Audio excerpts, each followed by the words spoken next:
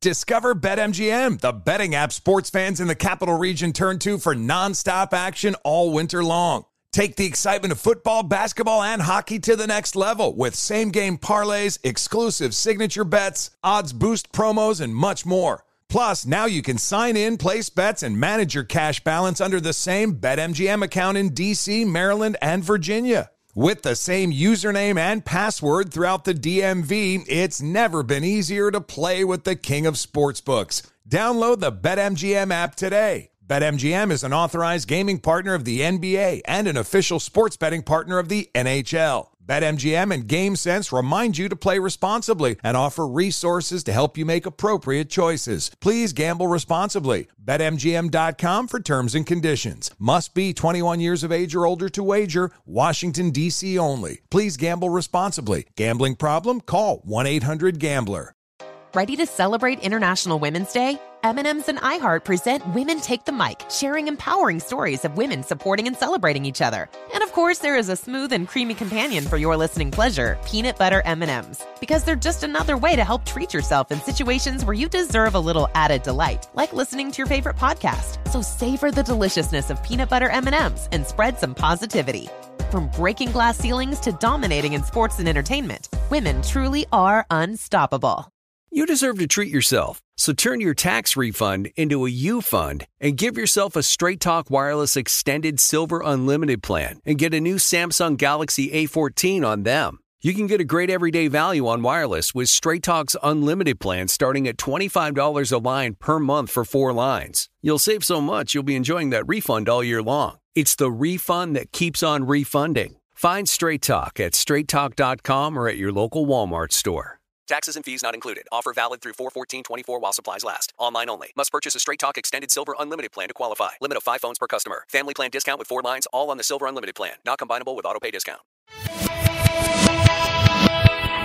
Hi, I'm Vanessa Bayer, and this is my brother, Jonah. We're 2 siblings who love to talk about our childhood and nostalgia and how it shaped us into the people we are today. Who are so excited for today's guest that we might blow a fuse. Welcome to How Did We Get Weird?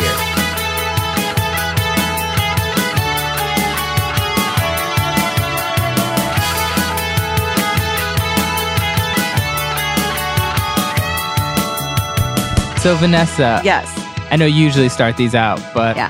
I figured I would kind of jump in because today's guest is a longtime friend of ours, and I think is sort of the reason why I was able to live in New York for 11 years. Wow. I moved to New York in 2007 from Cleveland. My band had just broken up. I had quit my job to tour with this band, and I moved to New York, didn't really have a job, went on all these weird kind of interviews. I interviewed with an auction house that was selling the Jackson family's some of their material, but the Jackson family was fighting them. So they were like, go through these books and look for clothes that match up with this so we can sell them. Didn't take that job. Had an interview at Astor Wines. I remember this. And I had to take a test where I had to like do the accents on the wines.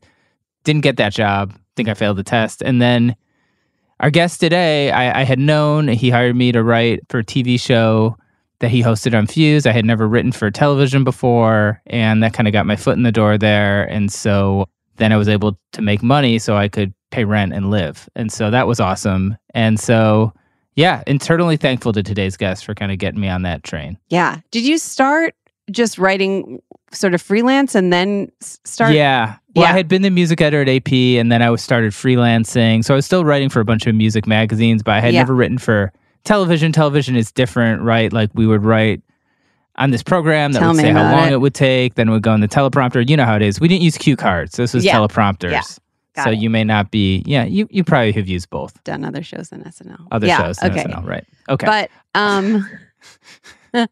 well, you're very grateful for our guest today. Yes, very grateful. Yeah. He's a great guy, has so much knowledge about music, and I think we should just introduce him. Former host of Steven's Untitled Rock Show on Fuse, where I was a head writer, but you also might know him from his nuanced work on such shows as California Dreams, the original Queer Eye, a little show maybe you've heard of called Sliders.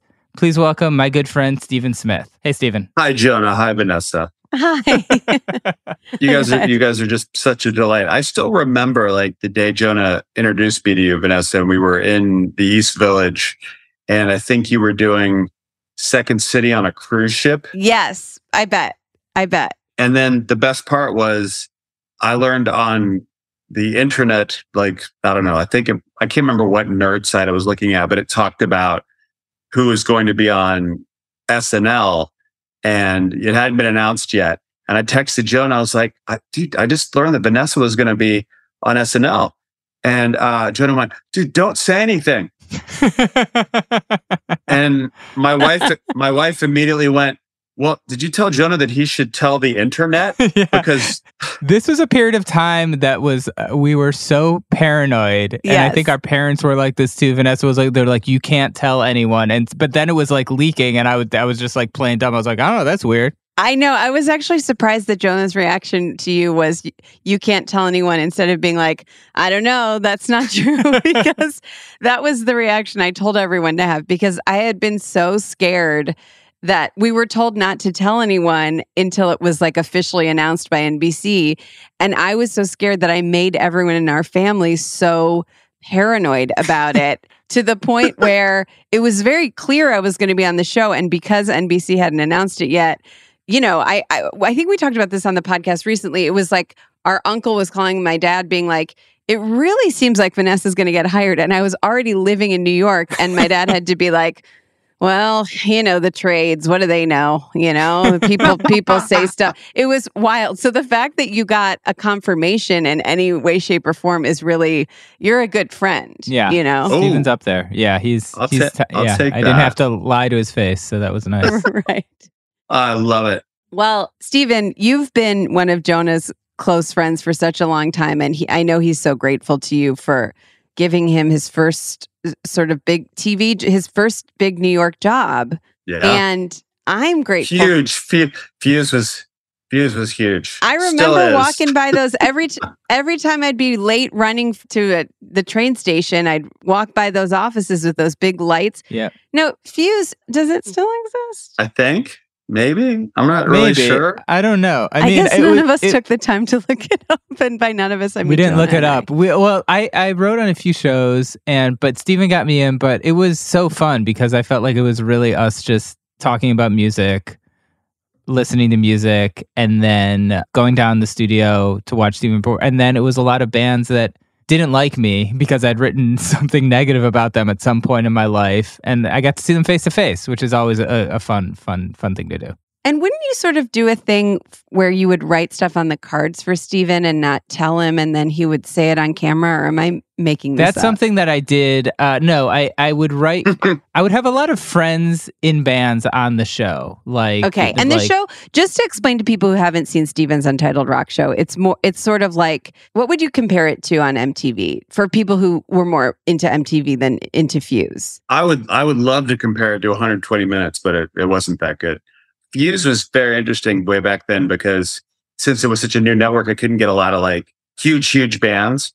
So they had a programmer who was very smart and decided to focus on the burgeoning emo scene. And so we started getting a lot of these bands like, you know, My Chem and Taking Back Sunday. And when we started the rock show, they just couldn't come up with a name. So it was a placeholder called Steven's Untitled Rock Show. And we had a contest, and that's how it got the ridiculous name. Which is kind of funny. Green Day, I think, actually announced the name, which I thought was pretty cool. Yeah, but our first guest was Me First and the Gimme Gimmes. So it was basically Fat Mike. And we would just do video raps, and we would do interviews in between. And our producer went on to do another show, and he had written a lot of it. Bruce McDonald, our very good friend. Yes. And he went to work on a live show. And so our show was pre-taped and, you know, write stuff. So we needed a writer. And I overheard someone mentioning Jonah had submitted something for something. And I went, can I have him? Oh, that's so nice. And that was literally the conversation. I remember I was leaning on a cubicle, and someone said, well, he's never written for TV. And I went, good. I don't want that.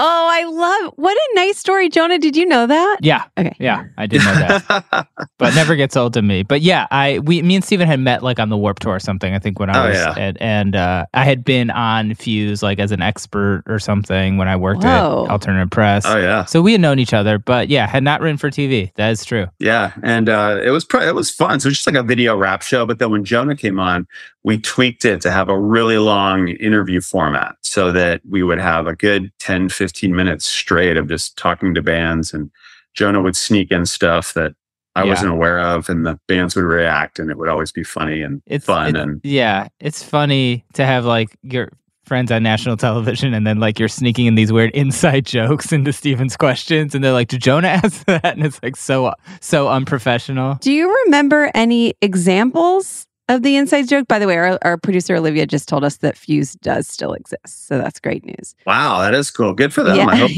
I hope they're okay. Yeah. Let's see. What was one? You did one with Motion City. With Tony Thaxton. With Tony. Tony at one point had something involving like he drank a beer really fast and then threw up or something. It was something very benign. And then Steven was like, so I heard you guys aren't really, if you drink too fast, you guys have some problems. Like anyone drink a beer in a bathroom recently and have any, it was like something very specific. Got it. Or like it would be like Chris from the All American Rejects, like, are you guys into like those like double tall bikes or something? And they would like, I would just be these kind of, specific. Maybe that's the one from, that was a really good one, the double tall. And he's like, what? He had one. Yeah, it was very funny. And then Steven and I did a podcast for like 6 years, going off track after the show. Right. Which is still going strong. And came on, you guest hosted a bunch, Vanessa. It was great. Yes. I still think about you talking with Janine Garofalo, yes. And talking about Wet Hot American Summer. And I just went and saw Ken Marino and David Wayne's band, the Middle-Aged Jonah Jam Band. And it was great because Craig Wedren is just on stage from Shudder to Think, and he wrote all the music for all their stuff. They did the song live, Higher and Higher, from Wet Hot American Summer. Oh my gosh. Incredible. And we just all lost our silly minds. It was really, really cool to see. And Ken was running. It was a lot of fun. That's great. Yeah. Janine Garofalo and I really bonded when I guest hosted with you guys. And we realized we both like General Hospital, and then she and I went and saw the General Hospital karaoke band. It was really funny because then we got to meet these guys that were in this small General Hospital band that are actors on the show, and we were really different than their regular demo, I guess. So so there were actors on the show who happened to play in a General Hospital. So band I didn't do also? a good job of explaining this. There were 4 actors on the band, in the band. And basically, it's called General Hospital takes place in this fictional town called Port Charles. Port Charles. Thank you. I'm familiar. So the name of the band that these 4 actors on General Hospital were in was called Port Chuck, which is a takeoff of Port Charles. Okay. Right. So the Port Chuck band, Janine Garofalo and I went, we saw them live. We got to meet them after. I still lightly stay in touch with 2 of them. And it was just incredible. But anyways, let's move on because I will swallow the whole podcast with General Hospital if given the opportunity. Just a quick moment. I played in a band in California with a guy who was on Port Charles, the spinoff of General Hospital. Just want to throw that out there. Is that true? That's that incredible. Is completely true. And I absolutely remember that spinoff. What was the band called? It was for a theater troupe out in LA. I think it's still there, called Sacred Fools. Okay. And we were the Sacred Fools band, and he played guitar and I played drums, and there you go. Steven, what was the name of your band in college? Because this is one of my favorite band names. Okay. Oh yes, that was the Ice Cream Socialists. That's really funny. Now, this is a great segue into what I was going to ask, which is, Steven, you've done a lot of work and been on a lot of really incredible shows throughout the years, but I'm curious, before I absolutely get into that, how did you get your start? Like, did you go to theater school? Did you do a lot of this kind of stuff in college, or did you start doing it later on in your, like, how did you sort of get your start in the entertainment world? Oh, that's a great question. It goes back to having severe ADHD. My mom shoved me into ballet class when I was 4. Wow. And I danced for years and then started just acting in school and taking classes and stuff. And then I did in high school, I don't know if all the states have this. I don't know if Ohio does it too, but like they would have this thing called governor's school where if you apply, they have it for everything, math and science and stuff. And I got into the one for the arts. Wow. And then did a lot of plays in high school and stuff, which was fun. Was that in addition, was governor's school in addition to regular school, or was it was it like the new school that you went to? It was in addition. So it was a summer program paid for by the state. Okay. Which was cool. By the governor, probably, personally. By the governor. Wrote the check. Governor. Rich governor. Sarah. I have no idea. So that was cool. And then went to college in Virginia where I was living. And I wanted to be a director. I wanted to direct plays. And so they had a cool black box theater program there. And I got in by not applying like other people. They remembered me from governor school, which was kind of cool and very helpful for my father because it was in state, much cheaper. Nice. And then didn't know what I wanted to do after school. And a friend of mine was moving to LA and I literally rode in the back of a Ryder truck and moved out there with him. And in the greatest 6 degrees of separation, my aunt was a vet tech. And here it comes, Vanessa, what you've been waiting for. She was rehabilitating a dog whose pelvis had been destroyed. Oh. And the person who owned the dog was the casting director for Peter Engel Productions that did California Dreams. Okay. And so as a favor to my aunt, this woman auditioned me with my super long 90s hair. And that's how I got started. And from there had a couple of agents and things and did some stuff and lived in LA. So California Dreams, was that your first TV appearance? Was California Dreams? California Dreams was the very first thing. And Vanessa, can you explain? Because I know you are legitimately a fan of this show. Can you explain? California it's kind of like Dreams. Saved by the Bell, but it's like they're in a band, basically. Yes, and it would play at this, was sort of part of the same tween Saturday morning television block as Saved by the Bell. And Peter Engel also produced Saved by the Bell, part of those shows. The plot of California Dreams was basically these 5 or 6 teens that were in a band called the California Dreams. They also lived in California, but they were kind of living their dreams. So it's an excellent title. And basically Saved by the Bell, except instead of being in their high school all the time, they're like in someone's garage practicing for the band. Right. And was it as good as Saved by the Bell? Although they were in high school sometimes. In fact, I remember, actually, Stephen, we'll get to your scenes.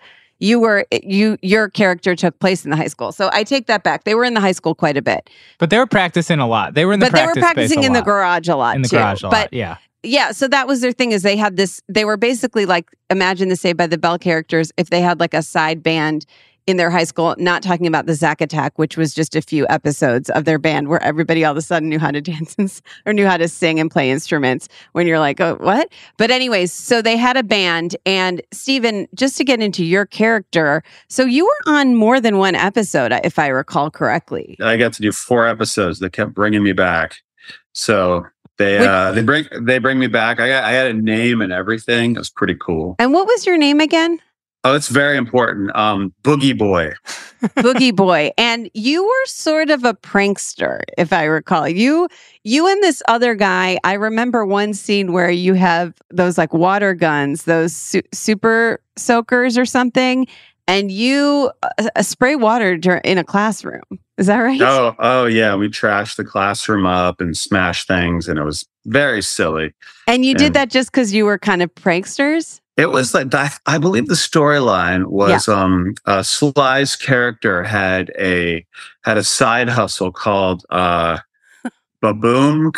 or something, and he was doing this game where people would get shot with these foam pistols, and we got shot, and we decided to really act out like Platoon style our death scenes and smash up a classroom. And just to be clear, these are water pistols. These are water. These are water pistols. Yes, straight up like Nerf style, like goofiness. Yes. And then I believe the plot line, the important A story was Jay's dad was being the janitor of the school and having to. That's right. Right. Having to deal. So that was And Stephen, speaking of character names, there's a period of your career you went by Stephen with an interesting spelling. Is that correct? Oh yes. This is my wife's favorite story, and I know so much about Stephen that I feel like I hear about this. I couldn't be more excited. So after doing California Dreams and all that kind of stuff, just name a couple other shows that you would say. Oh, I did. So I did Sliders. I was on the second episode of Buffy the Vampire Slayer. Whoa! And I'm in their little wiki and everything. I have like a little character name. I was supposed to be one of Xander's buddies. Okay. And Sliders was fun. And then there was this show, The Pretender, that was on for a bit. Oh, yeah. I did that. Everything I did involved me going, yeah, dude, like everything. It's so interesting because I don't think of you as like a surf dude at all. And yet you were really kind of typecast. You had the hair. Yeah. You had the hair. You look like I could see you as a surf dude, I guess, now that we talk about it. Yeah. It was 96. Like the hair was long. And then it just kind of, I don't know, I started taking some acting classes, and because I wasn't booking as many things, did a couple of fun commercials, some Carl's Jr. and some video game things. And then I ended up auditioning for a hosting gig. I had a girlfriend at the time who was a host and a presenter. And I remember thinking, I can do that. And I literally went to my commercial agent and said, do you have the talkie Mikey thing? And I wish I was embellishing, but that's what I said. And they said, yeah. And they sent me over to VH1 and I auditioned, but I was 25. Okay. And they had 25 albums. They wanted you to review 5. And I happened to own all the records. So I just went through all of them in 5 minutes. And they went, that was good. You're too young. And I went, okay. And then 4 years later, they hired me after auditioning, doing some commercials and stuff. And I ended up hosting Rock Across America and a couple episodes of VH1 Top 20 Countdown when that was a thing. Yes. Oh, wow. That was fun. I was like one of the LA hosts. It was like a weird period at VH1 where they were kind of trying to figure some things out. So it was me. I think Allison Stewart was one of the other hosts. She's on NPR now. Oh, yeah. What about like Moon Zappa? Wasn't she over there? She was at MTV like a long time before. Okay. But Steven, the name. We gotta get into the name. Oh, the name. Oh, sorry, the name. Sorry. God bless it. My ADHD pills are wearing off. So I auditioned so much that I would just write in different names at the call sheets back then. And so I thought it'd be really funny to write Steven, Steevin. and that's the job I booked. And they said, is that how you want your name to be? And I went, yeah. So I get the job and my parents are like, what? And I went, yeah, I don't know what I was doing. And the irony is when I was in New York and I was doing VH1 Top 20, I was out there and I had on like my prized possession is this vintage Ramones t-shirt. I'm a diehard Ramones fan. And I was doing the countdown and my future wife, who I hadn't met yet, was working at VH1 and remembers when she saw the footage of me. And her response was, who's this tool? So because it was for the VH1 job that you had written Steven? Yep. And so that comes up on the screen, right? Mm-hmm. Yeah. So that was back when AFTRA was its own thing. That was my name in AFTRA for years. Wow. So yeah, I'm not known for the best decisions. We're going to take a quick break and we'll be back with Steven Smith after this. Witness the dawning of a new era in automotive luxury with a reveal unlike any other as Infiniti presents a new chapter in luxury, the premiere of the all-new 2025 Infiniti QX80.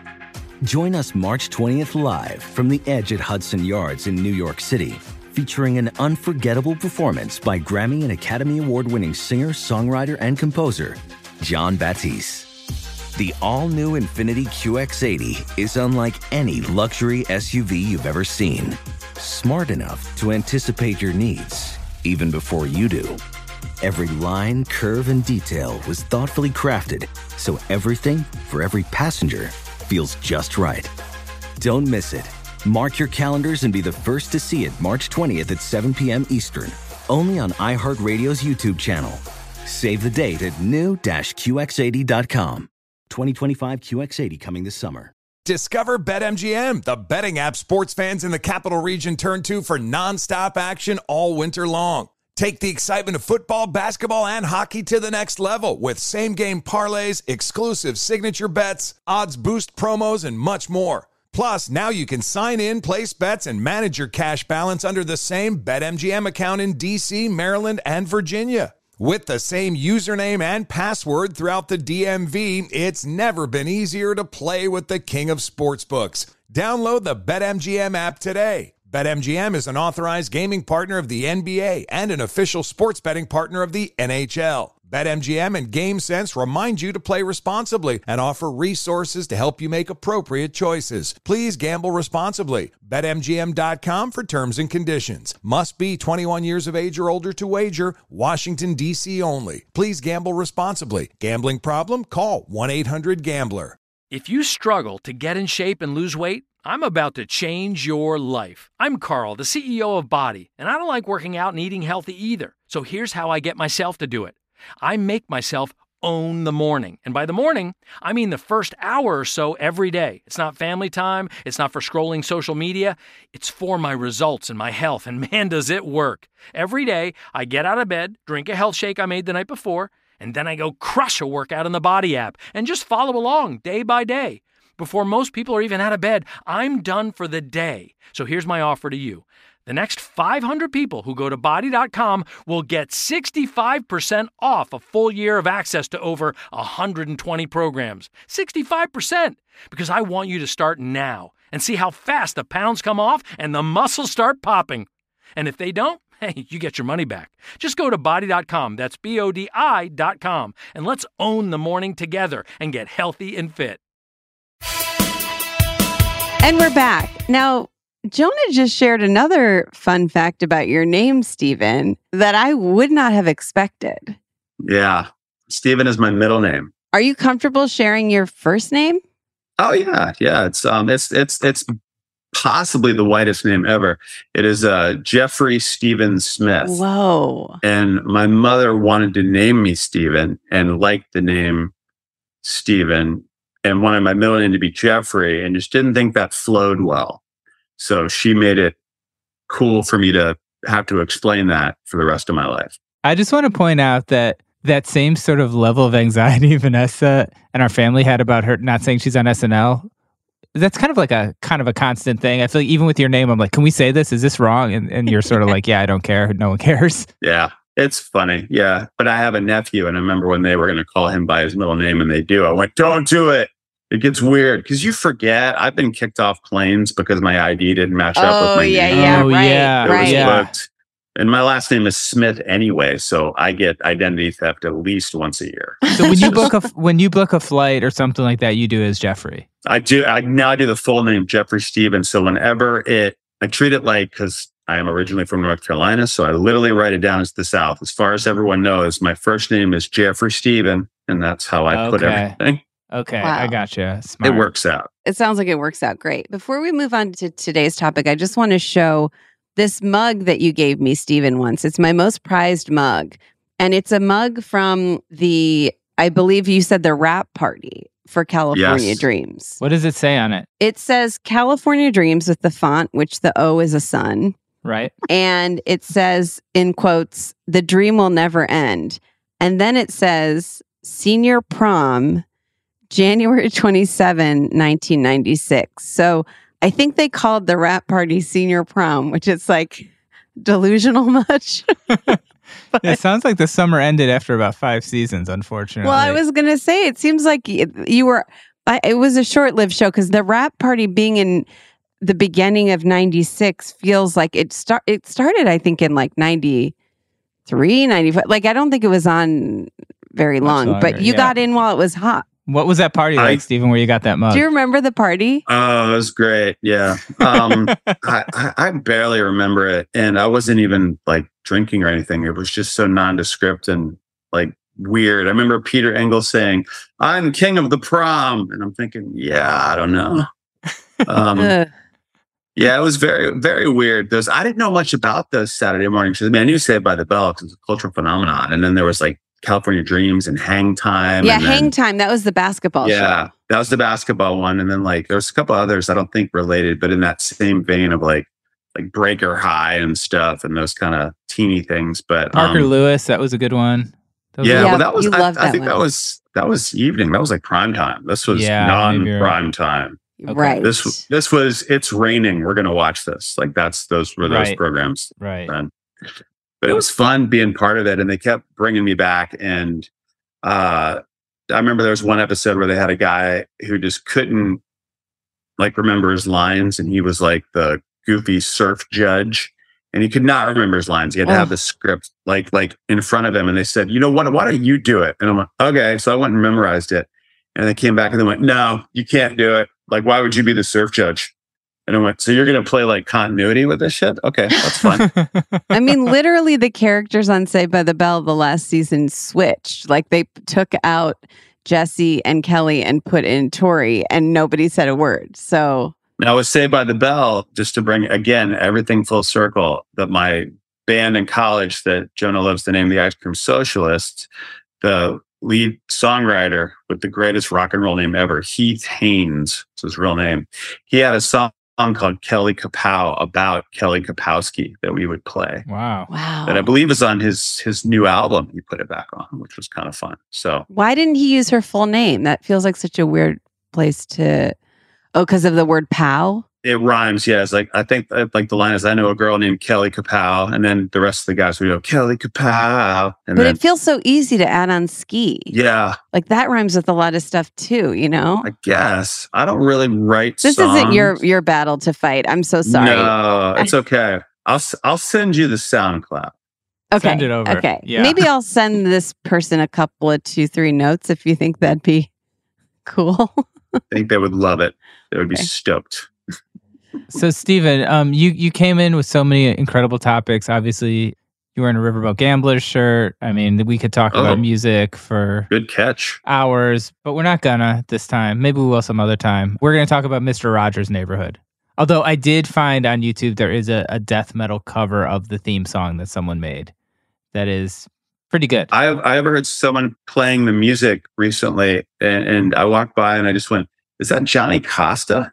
And I went, "How do you know that?" And I went, "Well, it's Mr. Rogers. That was his music director." And they went, "What?" And I went, I don't know. Yeah, this is like very kind of quintessential Stephen, I feel like, because me and Stephen Stephen was on a panel in Comic-Con once, and Stephen would be like, "That guy, like, he's the inker for this." I was like, "How do you know who these people?" Like, Stephen would know like the most obscure stuff about music and comics. And so, why did you sort of choose Mr. Rogers' Neighborhood? I mean, was this a show you watched growing up, or what's your connection to it? Yeah, so I was an Army brat, and we moved all the time, and like the constants that I remember as a kid is PBS, because everywhere you go in the States, PBS. Sure. And I remember it was like in a row, it would be Sesame Street, Electric Company, Mr. Rogers, and then this show called Zoom, which just had kids like in different colors doing stuff. I don't know why. It wasn't kids just having like tele-meetings with each other about like marketing or something. No, like today's Zoom. Like today's it was, Zoom, it that'd was be a like boring called, show. Yeah, it was bizarre. So like that was, and in my head, it was like, well, these are my shows. Like my parents watched their shows. These are my shows. And Sesame Street was a big deal. But Mr. Rogers, I loved because love imagination and creativity. And that was his thing, which was going to the land of make-believe. And like, I bought it. Like, of course, this man who, you know, everyone talks about the sweaters and the shoes and that kind of thing. And I never really connected it. But when you look back on it, it's just someone being kind and cool and telling stories. And I never thought anything bizarre about it. But as I got older and I thought more about Mr. Rogers, and I was like, wow, he's like the patron saint of just don't be a jerk. And a few years ago, Twitch, I don't know how they had this, but Twitch, that streaming network thing, they got, I don't understand it. They got the rights for just like a week, every Mr. Rogers episode. Whoa. From the 60s to 2001, like the old black and white ones that I had never seen. And the ones that dealt with like really, really heavy subjects, like back in the 60s and how you talk to kids about it all the way in. And I just put it on, and my kids were very little, and they were like, just staring, just eyes agape, and just loved every second of it. And they like just drowned in it. I don't know. I read his biography. Yep. And I was just a huge fan as a kid. And he was a musician, and he would always surround himself with musicians. Like the guy who did the music for the show, the music was live. Like if he's walking from one side of the house to the other, wow. Like they would change the music up. And the guy, Johnny Costa, who did it, was this jazz guy. And he insisted on making it jazzy and not dumbing it down. And his thing was like, kids love music. Like they'll get it. he never cared that it was a TV show and to break the fourth wall constantly. That was the shtick. But like would walk outside the house and come back in and then use a door. He would have like all the characters that would connect. And they would talk to the troll. I don't know. It's just one of those things where I just waited every morning to watch it. And I have a memory of watching it in color, but we didn't get a color TV till I was like 10. So I don't know. I don't know how your brain does that, but. Yeah. I mean, I remember watching it so much, and I was doing some research on it, and I read this thing on the website where they were talking about how the people on the show were neighbors, and he said like neighbors are people who live close to each other. Neighbors look at each other, they talk to each other, they listen to each other. That's how they get to know each other, and how that was a big lesson.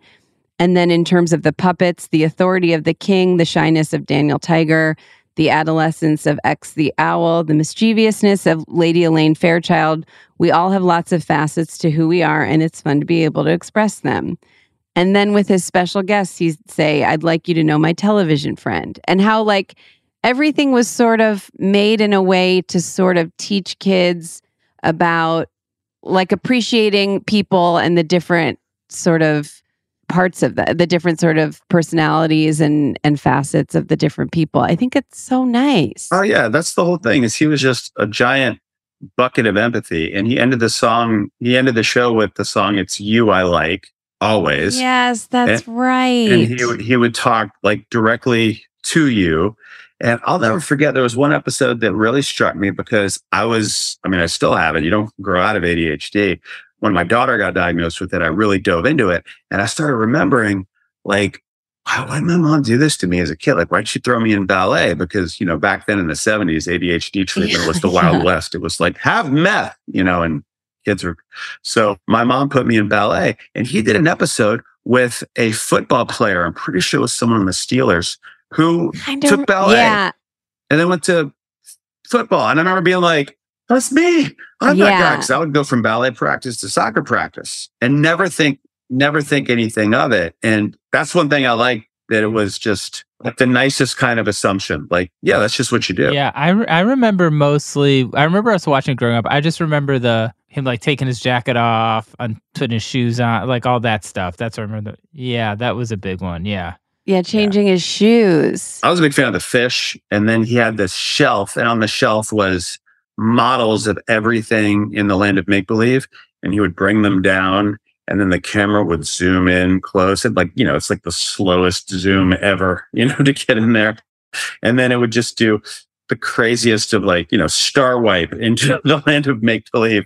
And Trolley would be there. And I remember as a kid going, well, of course he travels between worlds, Yeah. Yeah. It's obviously a portal. Right. Right. Of course. Right. Yes. And then he would do stuff like he wrote and they performed 6 operas on the show. Wow. Really? Because he liked opera. I'm not a fan of opera. Yeah. But you throw a Purple Panda into an opera and I'm going to watch it. Yeah. Yeah. Yeah. Big time. And it was super great. He also again, I'm a giant nerd for him. His biography talks about how he worked with this child psychologist, and everything that he did would have to get approved by her. And she was like old then. Yeah. And she would push these crazy ideas like empathy. Like he wouldn't say things, like he would approve every script, and there was a way to write it in a certain way, which was, it wasn't, it was PBS, so you weren't throwing a commercial, but it wasn't like, you wouldn't say, I'll be back. Wait, you're going away? Why are you going away? Yeah. I'm a kid. Don't go anywhere. Like he was very specific about how you would talk to a kid and what words you would say. And he would, not mean by any chance, but he would just, change the script and alter things to make it more accessible to, a mind that hasn't been on the planet that long. Yeah. Yeah. And so more recently, there's a documentary about him, and then there was this Tom Hanks movie. Did you watch this stuff? I watched the documentary. I haven't watched the Tom Hanks one yet. Okay. I'm nervous about it because I don't want it to Yeah. upset my memories of the man. But You it's don't still want him to Tom be Hanks. like, life is like a box of chocolates, right? Okay, Jonah. Yeah, yeah, yeah. The documentary was incredible, though. I saw it too. Yeah. Did you see the special on PBS that was a retrospective? And this is one of my favorite facts about Mr. Rogers. It was presented by Michael Keaton. No. Because Michael Keaton was from Pittsburgh, and that was his first job. He was an intern. Oh my God. And if you ever ask him, and there's interviews, people are like, how is Mr. Rogers in person? You know, was he different? And he said, he's nicer. Wow. Oh my God. I love that. So Mr. Rogers found out that Michael Keaton was this aspiring comedian and had him get together with other young actors and do like silly, like Karamazov Brothers type stunts, but they were very safe and they were all pantomime. So it'd be like him, like stepping off a chair, being like, yes, you know, and it's Michael Keaton. And he's like, and he would do it on the show? On the show. Yeah. You can see footage of Michael Keaton performing. That's incredible. Steven, you're a big comic book guy. What are your thoughts on Michael Keaton as Batman? Are you buying it? When it first came out, I was like, nope, no. Yeah. And then the movie came out and I went, oh, shoot. Yeah, he's pretty good. Okay. He's a pretty solid Bruce Wayne. Yeah. Yeah. And by the by, like, I loved Christian Bale. Robert Pattinson, I thought, was amazing. Yeah. And I'm very picky about Batman because in my mind, Batman is Adam West. That's it. Right. That's right.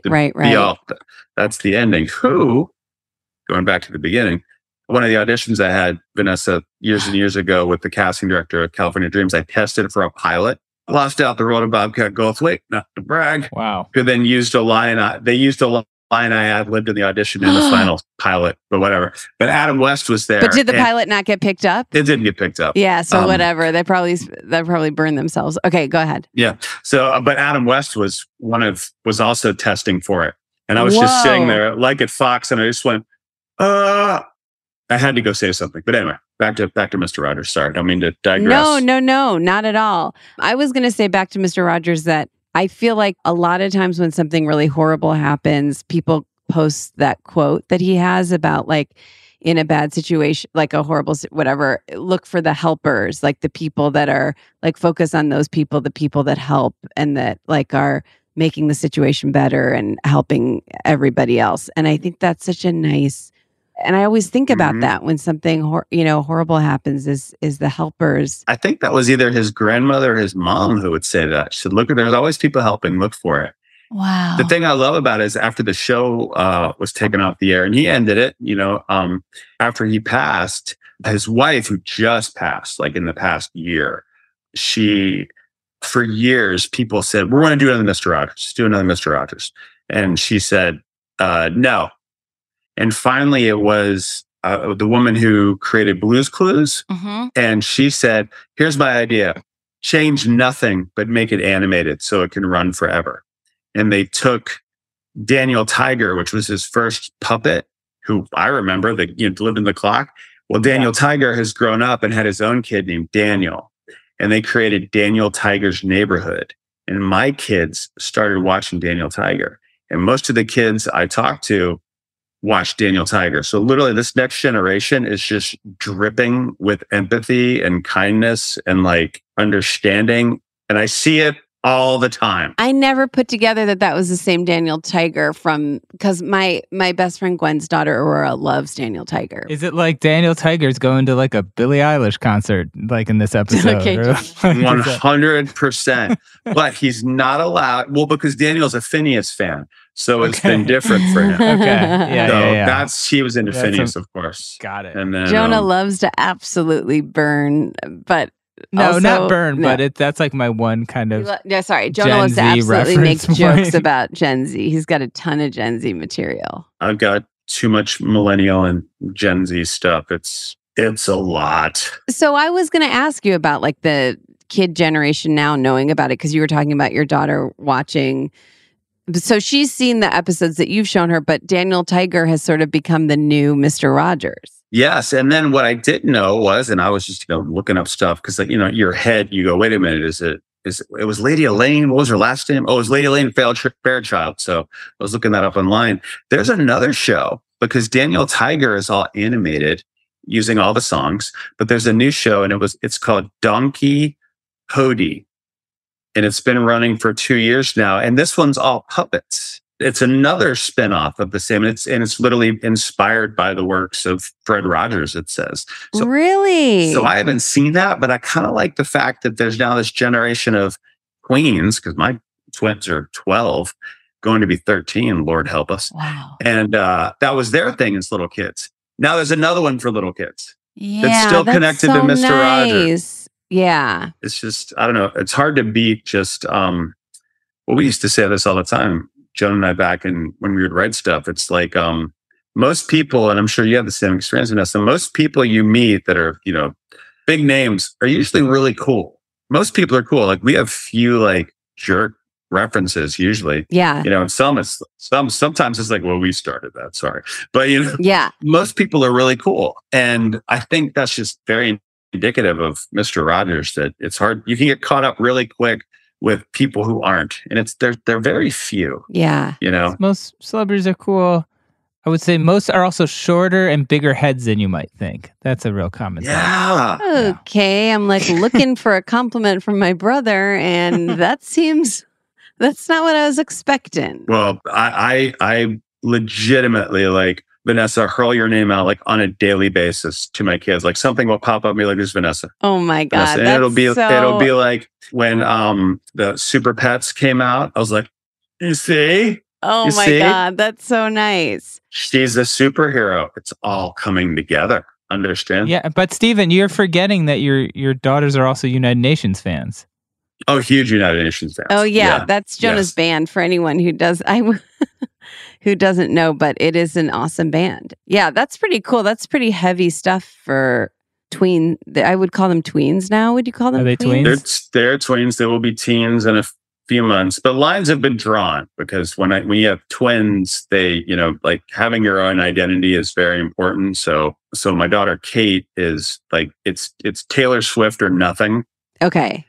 But she is now a big fan of buying only Taylor's versions of her albums on vinyl. Whoa, this is very cool. So she's a big fan. Meanwhile, her twin sister, Emily, gave up her Taylor Swift Eras Tour ticket because she didn't want to go because she wanted me to take her to Metallica. Whoa. Which I didn't do because that was more money than Taylor Swift. Sure. But I did take her to see Marky Ramone's band. Wow. And she's a big, big Ramones fan. And lines have been drawn. That's very interesting because I remember, Stephen, when you had your kids, you had this policy where you were like, I'm not going to show them any cool music because then they will not like cool music because they'll think they're rebelling against me because it's stuff their dad likes. So if I don't show them anything cool, maybe they'll discover it on their own and I won't taint it. And I remember that was like actually like your kind of approach to parenting, but it sounds like it kind of worked. Hopefully. We'll see. It's every once in a while, like I'll just sit there and I'm like, just not, I don't know. I don't want to make fun of a band just because I don't like them. It's okay. It's okay. There's just certain things like, here's an example. I've met one of them and they're fine, but I'm just not a fan of their band, but the band, the Black Keys. My daughter Emily's a drummer and she's doing this School of Rock band thing and she gets to play drums in a Clash song. Oh, wow. Which she's psyched about. And then they gave her this other song and she was like, I don't even know who these guys are. And it was the Black Keys. And I didn't want to go, because I didn't want to like influence how she felt about it. Yeah. Sure. But I'm not, this is not my thing, Yeah. I just didn't want to like broadcast it, Meanwhile, her twin sister is in October running around singing at the top of her lungs, All I Want for Christmas Is You. I think just to annoy us, which I kind of respect. Yeah, that's kind of how I was. I would do stuff like that. Yeah. Yeah, but it's just, it's very funny. She was blaring it while taking a shower and had it on her phone. And her twin sister ran in and all we heard was, enough! And like slammed pause. I don't know if you guys ever did kind of stuff like that as siblings. But. Yeah. Does anyone have anything else to say about Mr. Rogers? I just wanted to say my friend Kate Micucci has a new children's album coming out and she has a song about Mr. Rogers that's very, very sweet. I've never met her, but I used to work for Leslie Kahn years and years ago. And I was one of her first teaching assistants. And there was her first book that she made Kate Drew. Yes. And I remember being like, what is that? I have it. I was like, what is this? She's amazing. And then she showed up on Scrubs. Yeah. And then I learned about Garfunkel and Oates, and I was just like, she's just phenomenal. Well, I think, and you know, voiceover, much like you, and she's on Nature Cat. Yes. Totally. We used to watch as well. Man, it's hard to come up with a cool kids show that just like, I don't know, just teaches, but like finds a way to teach and not telegraph that that's what you're doing. Not talk down. Yeah. Not talk down to kids. Well, Mr. Rogers was certainly that. I want to go watch it now. I know, right? But we can't watch it because we got to finish this podcast, and we'll be right back after this break.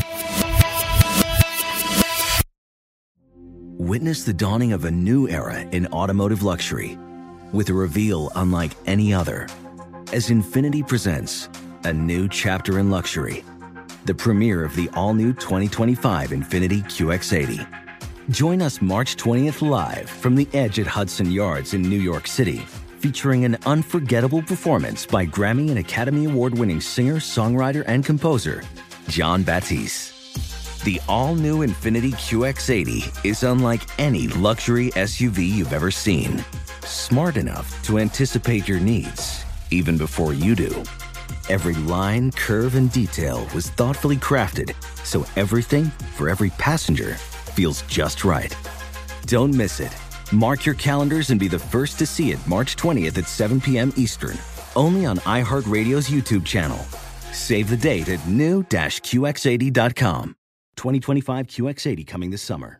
Discover BetMGM, the betting app sports fans in the capital region turn to for nonstop action all winter long. Take the excitement of football, basketball, and hockey to the next level with same-game parlays, exclusive signature bets, odds boost promos, and much more. Plus, now you can sign in, place bets, and manage your cash balance under the same BetMGM account in D.C., Maryland, and Virginia. With the same username and password throughout the DMV, it's never been easier to play with the king of sportsbooks. Download the BetMGM app today. BetMGM is an authorized gaming partner of the NBA and an official sports betting partner of the NHL. BetMGM and GameSense remind you to play responsibly and offer resources to help you make appropriate choices. Please gamble responsibly. BetMGM.com for terms and conditions. Must be 21 years of age or older to wager. Washington, D.C. only. Please gamble responsibly. Gambling problem? Call 1-800-GAMBLER.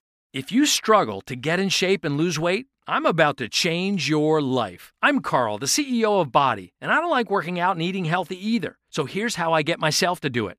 I make myself own the morning. And by the morning, I mean the first hour or so every day. It's not family time. It's not for scrolling social media.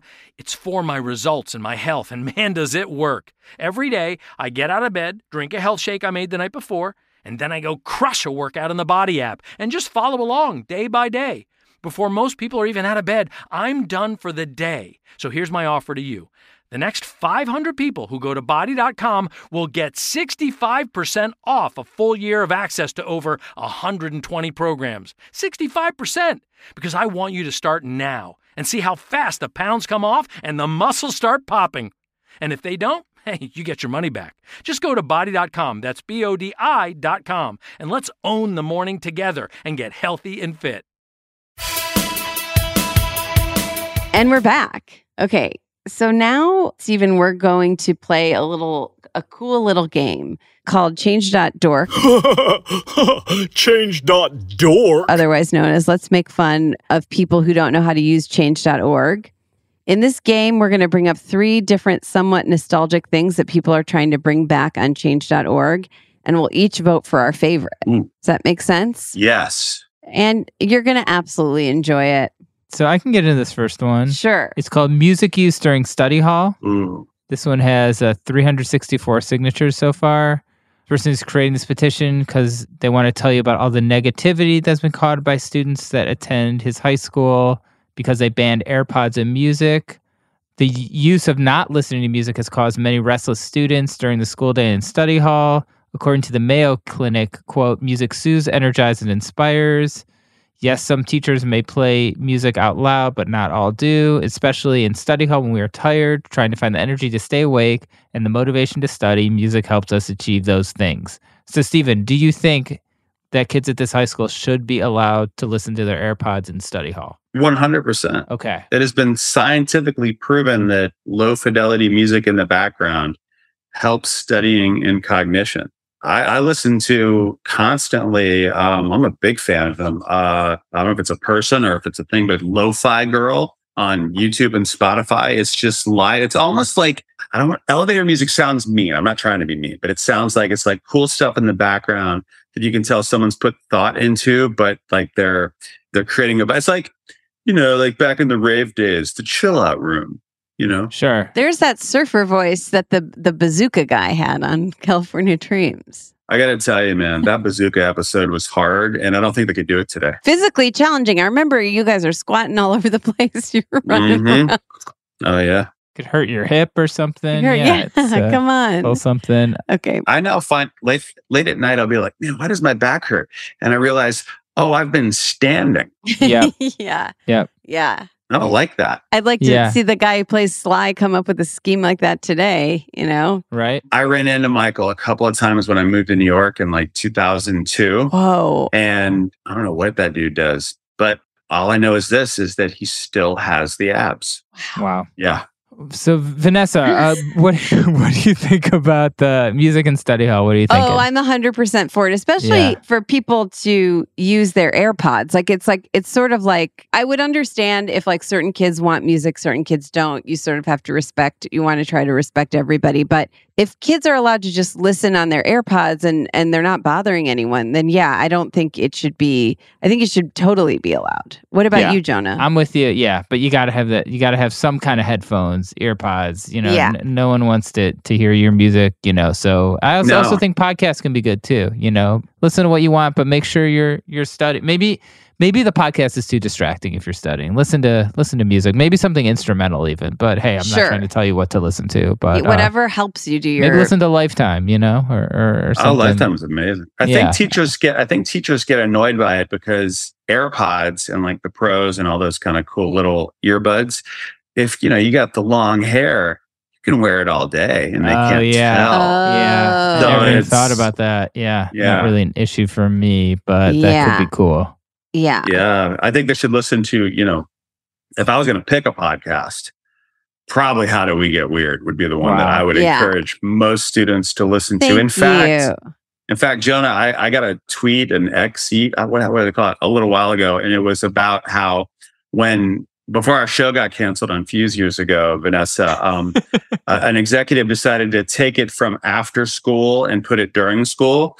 So because we are provocateurs, our producer, Mike Cangemi, encouraged us to have kids text from school because we had to do this promotion for like, I don't know, was it a Palm Pilot or something? It was something weird. It was something like that. It's some kind of phone. So we had kids text us, and some kid was like, I remember when I got in trouble for texting during school. And then, and then Steven answered it on air. So take that. I was like, oh, God. Yeah, it would be like, if you're in school, it doesn't matter. Just text us at this number. Whoa, okay. Just ignore, because we were so mad about the time getting changed. We were really trying to rebel. All right, so we're in agreement on this one. Yes. Vanessa, what want to get into the next petition? Next one is called Bring Back Zauer's Candy. Now, this one surprisingly has 2,333 signatures. Whoa. And it's written out to 20 people, including President Joseph R. Biden. And this person wrote, I won't read the whole thing, but really, it's very long. It's very long, but this person starts with, imagine a warm memory from childhood, enjoying the respite of a cool movie theater during the hot summer, munching on salty popcorn and your favorite fruity candy, maybe playfully arguing with your siblings or friends over who gets the last piece of candy. Fast forward 10 to 20 years later, and every time you open your bag or box of that candy, you're instantly transported back to your younger years. In that blissful moment, you're momentarily reminded of how it felt to be young and carefree. And then she keeps talking, and she says, it may seem trivial to some, but imagine the disappointment and longing you would feel if something so nostalgic and irreplaceable to you simply disappeared one day. That is how possibly thousands of people, if not more, feel having lost their favorite candy in the whole world. Zowers. Okay, so basically Zowers are Mike and Ike's, but they were a sour version. Oh. Yeah, Mike and Ike brand Sourlicious Zowers. Yeah, 2020 they were discontinued. So pretty discontinued recently. in 2020. Oh. And this person has written to Just Born, asked about them. The company said, if you're looking for something sour, try our Mike and Ike Mega Mix Sour. She's like, no, that's not good enough. And she ends the petition by saying, please consider emailing, calling, or mailing Just Born, the parent company of Mike and Ike, to let them know how much it would mean to you to have them back. Then she gives the email link, she gives the phone number, the corporate office number, their hours, where you can mail letters. I mean, this, I got to say, I want to ask you both what you think of this petition, but this is one of the most thorough petitions I've ever read on here, for something not like that important. And I feel that the fact that this person sometimes these people talk in a way that they really try to sound sophisticated and they're really whatever. And then they're sort of, you can't take it seriously because it's so sort of like, who is this to? What is this for? The way that this person laid out their petition, I really respect them. And I can see how much they want this candy to come back. And they actually have gotten a lot of signatures for it. So I started with myself, was just kind of untraditional, but I'm for it. Anyways, what do you think, Stephen? I'm a big candy fan and I support anything involving candy. I eat quite a bit of it. But having said that, candy has gone through many iterations and maybe there's a reason they don't know. I don't know Zowers. I know Mike and Ike. But, if you like the sour stuff, Sour Patch Kids are pretty good. I know it's not the same. Yeah. But I remember when red M&Ms were taken out because red dye number 5 caused, I don't know, something in the 70s. So there were no red M&Ms up until like the late 80s. And I remember being outraged, but there were options. Yeah. So I support the candy, but I can't get on board with this one. I wish I could. Okay. Yeah, I was always more of a hot tamales fan when it came to the scene. The cinnamon one. But I suffered from this thing, and I'm sure it would be the same with this candy, where you're at the movies, you get a big bag of hot tamales, you're psyched, the first couple are so good. Then it just turns. You have too many of them, and all of a sudden they taste completely disgusting. Yeah. Mm-hmm. And I think that would happen with these Zowers too. I think I like Sour Patch Kids. I like sour. I never eat it, but I like it. But I think it would turn pretty fast. And honestly, I don't know firsthand, but I think the difference between a Zower and a sour Mike and Ike, like the combination of corn syrup and sugar, is probably close enough. Yeah. Where I get you have the nostalgic memory of Zowers, but you put on a blindfold, it probably is just a sour flavored Mike. It's probably close enough, I would imagine. Just eat a Warhead, This person strongly, she says that it really does not stack up. The replacement's too waxy, does not have the same consistency or mouthfeel. Fair enough. She would know better than me. because I've never had, I've never had. So maybe she's right. I don't know. For this company Just Born, I guarantee you it's about the bottom line. If these Zowers were selling, they'd be making them. Yeah. Well, it's also interesting economics. That none of the three of us, remember this candy. So that says something. Not a good sign. Although, but I did play in another band in California called Mouthfeel. So wow, I get that. Love that. Interesting. Let's get into this last one. This final petition is called Reboot the Sauce. It's got 8 signatures. 8. And it says, hi, I'm organizing this petition to ask to bring back the nightly talk show, The Sauce. It was a variety talk show hosted by Jared Cotter and Stephen Smith, which was based out of New York City. The show was known to interview different singers, movie and TV stars, and other public figures where they would have music performances.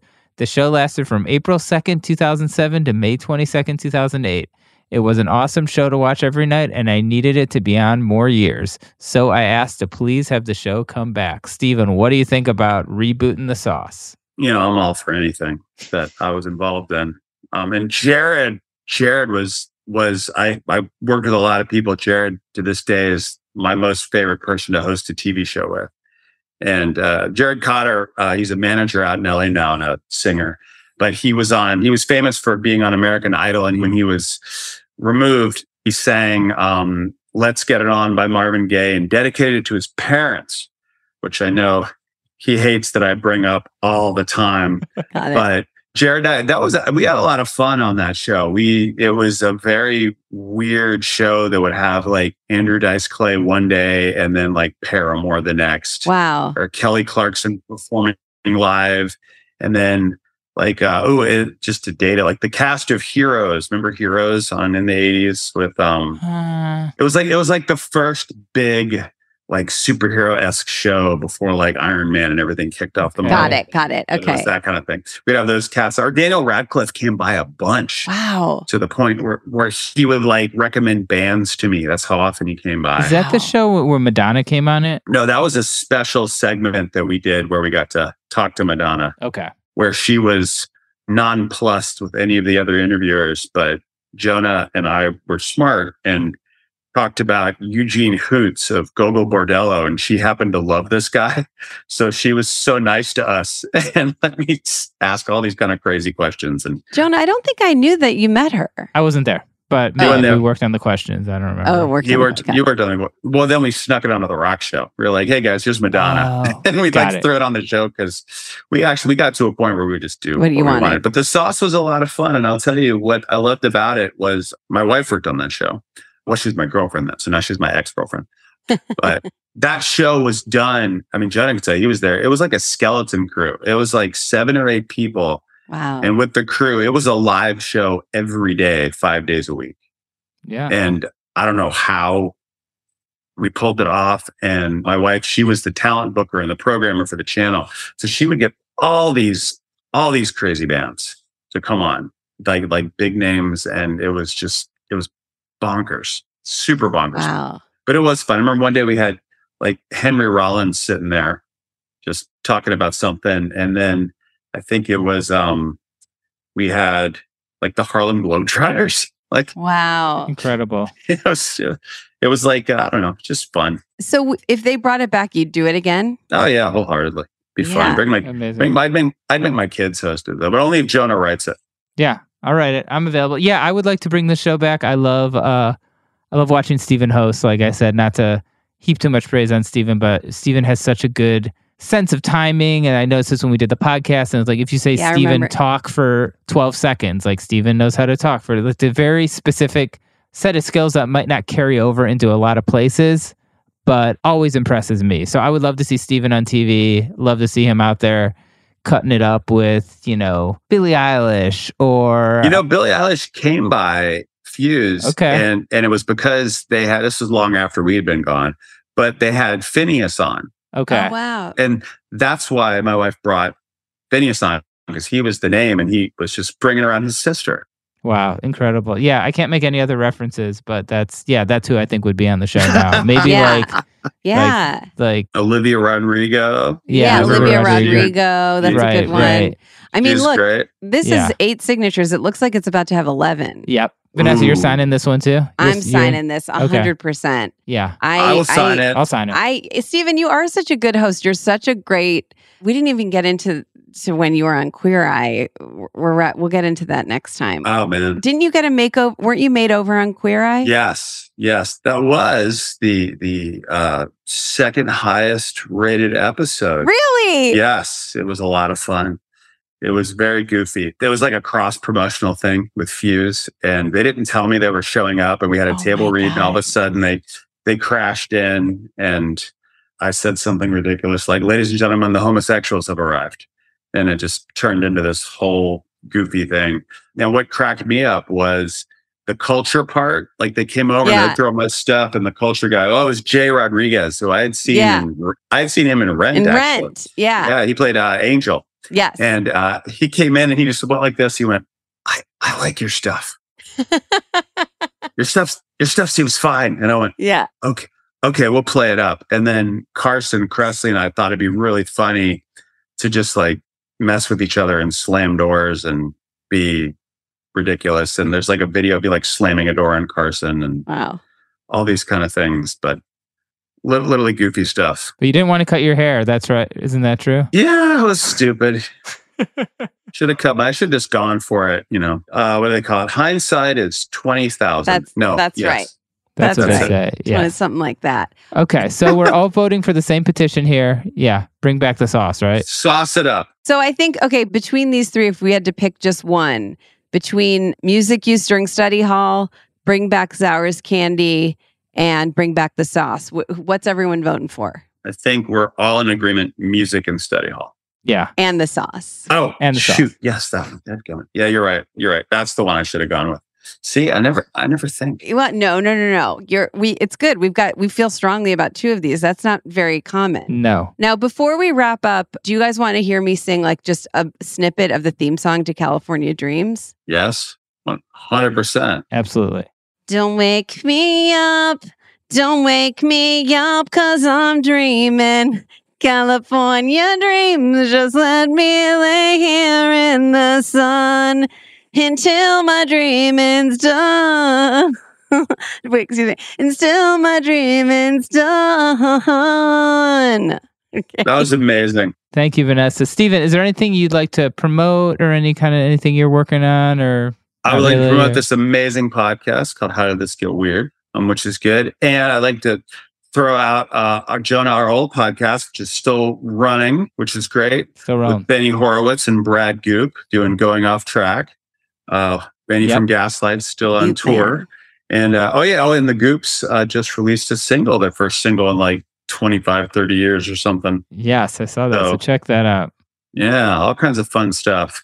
And whatever Vanessa's working on, which I can't wait, because whenever I turn on the TV and I see you in something that I didn't realize you were in, which is so many things, I'm just, and I just point it out to the girls. They go, yeah.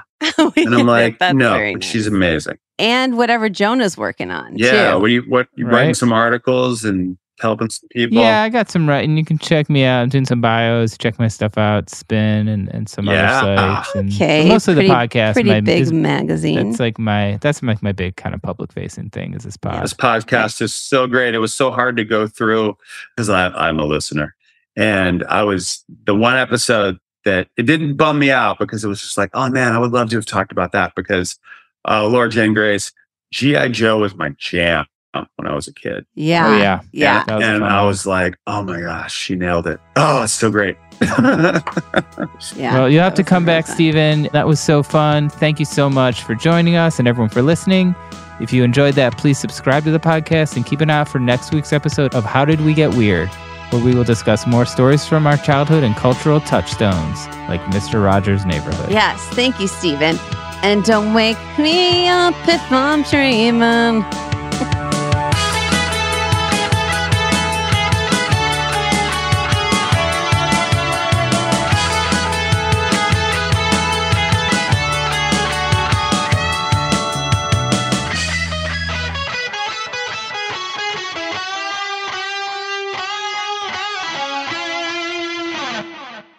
Infiniti presents a new chapter in luxury, the premiere of the all-new 2025 Infiniti QX80, live March 20th from the Edge at Hudson Yards in New York City, featuring a performance by John Batiste. The all-new 2025 Infiniti QX80 is an SUV designed to help every passenger feel just right. Be the first to see it March 20th at 7 p.m. Eastern, only on iHeartRadio's YouTube channel. Save the date at new-QX80.com. Don't miss it. 2025 QX80 coming this summer. Does money stress you out? Let Facet flip your financial chaos into clarity. Finding Facet immediately put us at ease. Facet's innovative approach to financial planning ensures your money works as hard as you do, enabling members to experience the joys of having your finances in order. And that makes us Facet for life now, I guess. Visit Facet.com, FACET.com to learn more. This ad is sponsored by Facet. Facet Wealth is an SEC registered investment advisor. This is not an offer to buy or sell securities, nor is it investment, legal, or tax advice. These testimonials are from current Facet members who are not compensated. All opinions are their own and not a guarantee of a similar outcome. You deserve to treat yourself, so turn your tax refund into a U fund and give yourself a Straight Talk Wireless Extended Silver Unlimited plan and get a new Samsung Galaxy A14 on them. You can get a great everyday value on wireless with Straight Talk's Unlimited plan starting at $25 a line per month for 4 lines. You'll save so much you'll be enjoying that refund all year long. It's the refund that keeps on refunding. Find Straight Talk at straighttalk.com or at your local Walmart store. Taxes and fees not included. Offer valid through 4/14/24 while supplies last. Online only. Must purchase a Straight Talk Extended Silver Unlimited plan to qualify. Limit of 5 phones per customer. Family plan discount with 4 lines, all on the Silver Unlimited plan. Not combinable with autopay discount.